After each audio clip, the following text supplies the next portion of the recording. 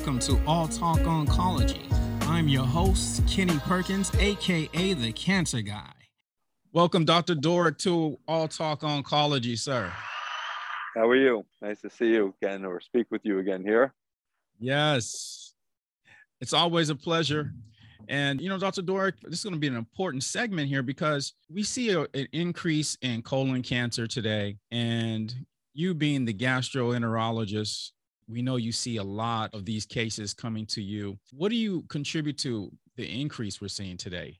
I would say is we see a lot, but we see a lot less the more people get screened. So the more people get their screening colonoscopy and they do their prevention, we're seeing less cancers because we're getting them early by taking out these colon polyps that grow inside and takes some about 10 to 11 years to get turned to a cancer. But, we're seeing more cancers because a lot of people didn't get their colonoscopies during the COVID pandemic and the delays caused by forces that are beyond our control, wherever that conversation is. So the point is, we see cancer. I see a lot of cancer, more than you see in the sense of colon cancer diagnosis, but we don't see a lot in terms of how many cases a year in the country, 150,000 cases a year, 50,000 plus people die a year from it. When you start taking that number and say, okay, it's not just one person, but it's a spouse, a partner, a child, a parent, that number becomes exponentially much more than just 150,000. So when you ask me what about diet and what do we do and what do we see that causes this uptake of cancer and this higher incidence of colon cancer in younger people per se, is clearly, the Western diet, that we know, high red meat, low fiber, low fruits and vegetables and all those things is going to be a contributing factor. So there's no one direct correlation, but if you ask me like observationally, the more greens, fruits, fibers, natural foods you eat, the less red meat you eat, the less processed foods you eat, the healthier you're going to be and less chances you're going to have to get colon cancer. I like that you jumped into the diet because it's a huge thing today. And you talked about the Western here in the United States, the diet, there's a high obesity rate. And how do you help yourself? People that come in, they've been living their life, Dr. Dorick, the lifestyle that they've had as far as the foods they're eating, and now they get hit with cancer. Sometimes the diet gets overlooked. They just go right into their treatments and maintain the same lifestyle. Could you talk to us a little bit about how important it is for colorectal and their diet? Yes. Well, I would say, diet is part of the lifestyle and the prevention of leading up to it. You get cancer, flipping your diet's not going to solve the problem, but a lifestyle for 20 years leading up to a time when you could be diagnosed with cancer will. And so I don't think that the diet's the pivotal thing. Obviously, it's critical to eat healthy and get your body and immune system and everything back to optimal performance the best it can be. But these are not like one night, flips. One day flips, one change. This is a chronic pattern of time, of choice, of decision, a compound. So especially as someone like yourself or myself, I'll say myself over 50, I'm 51, much, much harder to make those shifts and adjustments in diet, metabolism, and everything physically as we get older. So when you're 20, you can make big shifts, shift your body around rather quickly. You start getting 50, 51, a lot harder. You start dealing with cancer and a diagnosis and the emotional, physical stress associated with that gets even harder. We see a lot of people coming into All Talk Oncology and just looking for answers, looking for ways that they can help themselves. And, one of the things they realize that getting checked is an important step, the screening. But, Dr. Dorick, what we're seeing is a lot of people going towards this trend. It's called colonic, right? What's your thought and take on the colonic versus people saying, well, I don't need to go in and get a colonoscopy? I think there's two conversations. One, you mentioned the word colonic, which is a conversation that's rather short-lived with me because I think it's utterly unnecessary. I think a colonic is great if you want to spend $50 or $60 and waste your money on some kind of remedy that you think you're going to remove 30 pounds of crud and waste from your bowels. Not the case, not true. Eat a balanced, healthy diet, high in fiber, fruits and vegetables, drink a lot of water, go to the bathroom regularly, you'll be fine. If you really feel the need to clean out, just do a colon prep or buy a bottle of magnesium citrate over the counter at Publix or the pharmacy or whatever, your grocery stores for $1.19 and go nuts. But, I don't think a colonic is truly necessary. So I think it's a waste personally. But again, you want to spend the money and do it, enjoy yourself. Colonoscopy is a whole nother, conversation. That's something that's proven, scientifically proven, to prevent cancer deaths. So it's not just prevents cancer, it actually prevents death from cancer. And that's a very powerful screening tool, because it's not just a screening tool to detect and prevent cancer by removing the polyps or diagnose cancer when it's found. It actually has reduced mortality, reduced the death from colon cancer. And that's a unique finding of all the screening tests. When you look at prostate, PSA, mammogram, et cetera, colonoscopy has a unique space in that, again, reduced death, reduced mortality. Yes. You talked about that, reducing your death, and it's not a replacement. Colonic is not a replacement for colonoscopy. Let me ask this question. With the increase that we see going on with colorectal cancers, should people go in a lot earlier then to get screened, especially now with the diets are affecting people and these polyps could be forming? What is your opinion on that? Well, I'm not sure if this is a little bit of a leading question, because we all know that the guidelines changed not many years ago, probably 6 or 8 years ago for African Americans. So the guidelines went from age 50 to 45. Now, within the last year, it's become across the board for everyone. Like, actually, national USPTF and all the societies are now recommending age 45 to begin screening for colon cancer. So the question is, should it be earlier?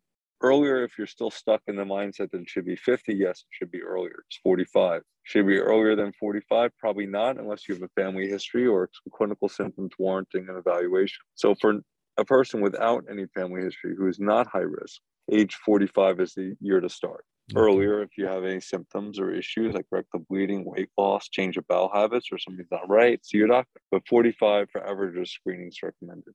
That definitely answers the question on that, because I think even for myself, I guess I'm kind of due. I'm kind of, I've had a colonoscopy once. I thought you were 37. I must have been mistaken.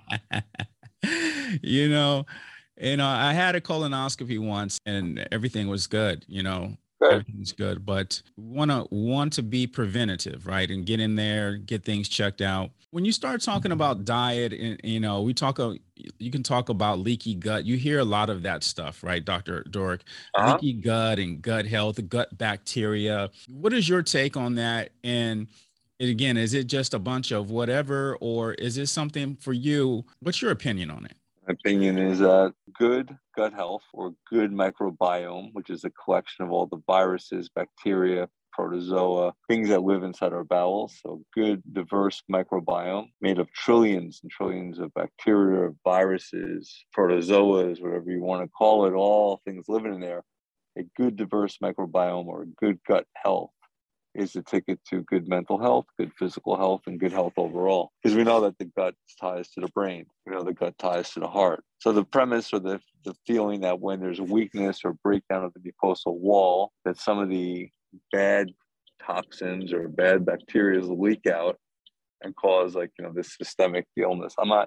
I am not saying there is a leaky gut syndrome. I'm not talking about leaky gut syndrome, but it's not really defined what it is. It's conceptual, and it's discussed more in functional medicine and on the internet. But point being is, there's a very clear correlation between gut health and mental health and overall health. And a very diverse, healthy microbiome made of both good and bad bacteria, but more good than bad, is what you want. It is a yin and yang state, a balance between good and bad. It's a battle of good versus evil inside your body. And you feed the army of good and you feed the army of bad by eating and how you take care of yourself and you sleep. If you take too much antibiotics or run to antibiotics every time you have a sniffle, that's going to kill off good bacteria. If you're not eating healthy, diverse foods, probiotics, things that have good, healthy bacteria in it, you're not going to provide the fuel for the bacteria to create a good, diverse microbiome. Again, ties to gut-brain axis, gut-heart axis. It all is like one big symbiotic system that kind of works together. So you are what you eat is not just a statement. It's actually quite true. You and I had talked a little bit about foods and the types of foods we should be putting into our body. And you mentioned food is powerful. Food is a living thing. Talk about that, because I love the way you kind of explain that. I kind of described to you, I think you asked me about food. I grew up actually vegetarian. This is not about vegetarianism or eating meat or not eating meat. This is just a concept, very eccentric, but kind of the way I see it. I look at food as like, it's energy.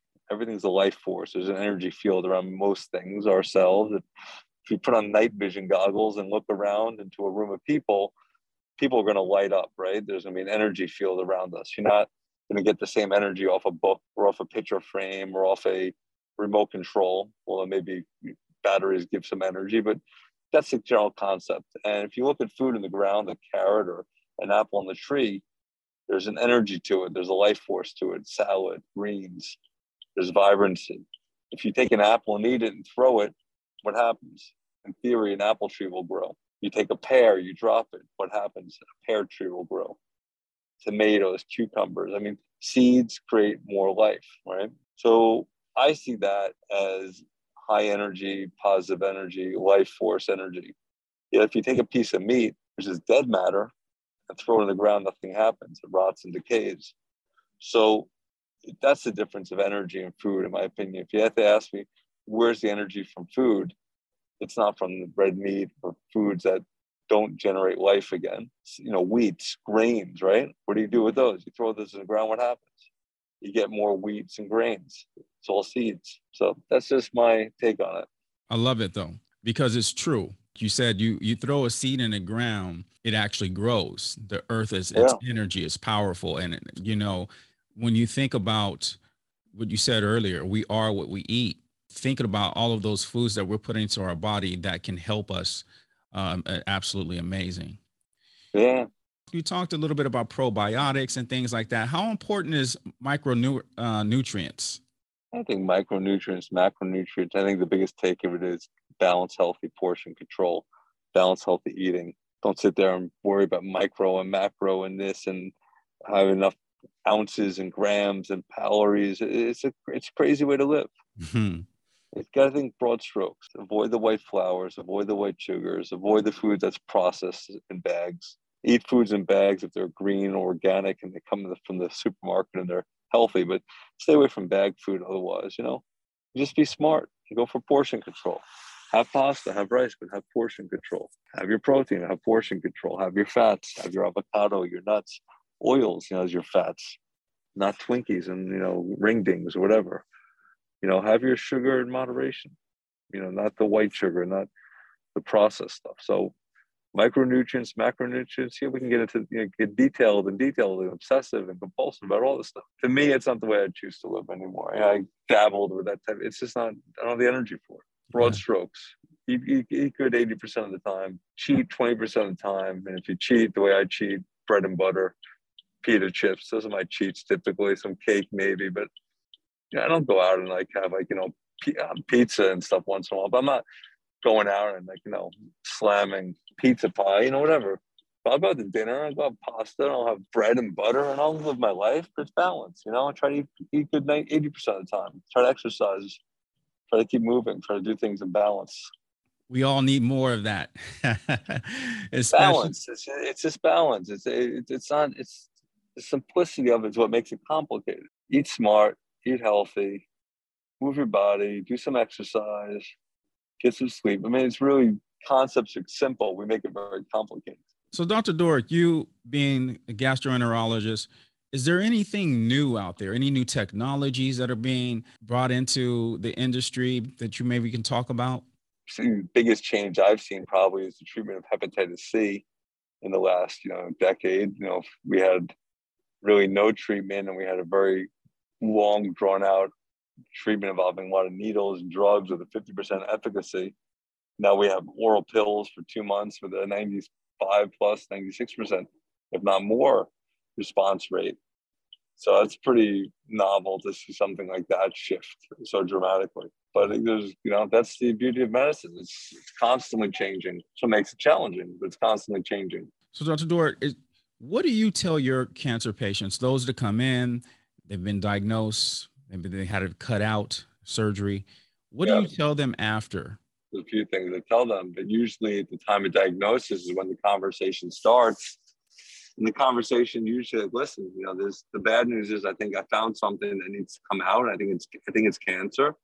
But the good news is I think we found it early enough that we can take it out, do another colonoscopy in a year, then 3 years, and 5 years, and go on and live your life the way you want and live a normal, healthy life forward. So that's the way I kind of approach it. There's a few other aspects of things I share with people, but that's the big gist of it.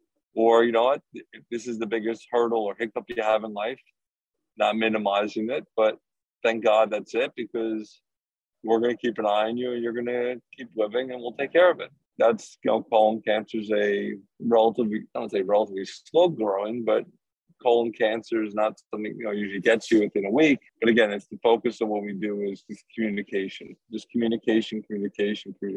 Well, Dr. Dorick, you know, I appreciate you coming on to the show and explaining to our listeners some of the things that they can take care of, right? Things that they are in control of that can help them along this journey, you know, and for those that have not been diagnosed, what you can start doing now when it comes to, you know, watching the things that you put into your mouth, the things that you're eating. Yeah. So I appreciate and more important than anything, get screened with the colonoscopy at 45 if you're average risk, or earlier if you have a family history. That's the most impactful thing in preventing cancer. Diet, all those things are important. Colonoscopy matters most. Get your screening done.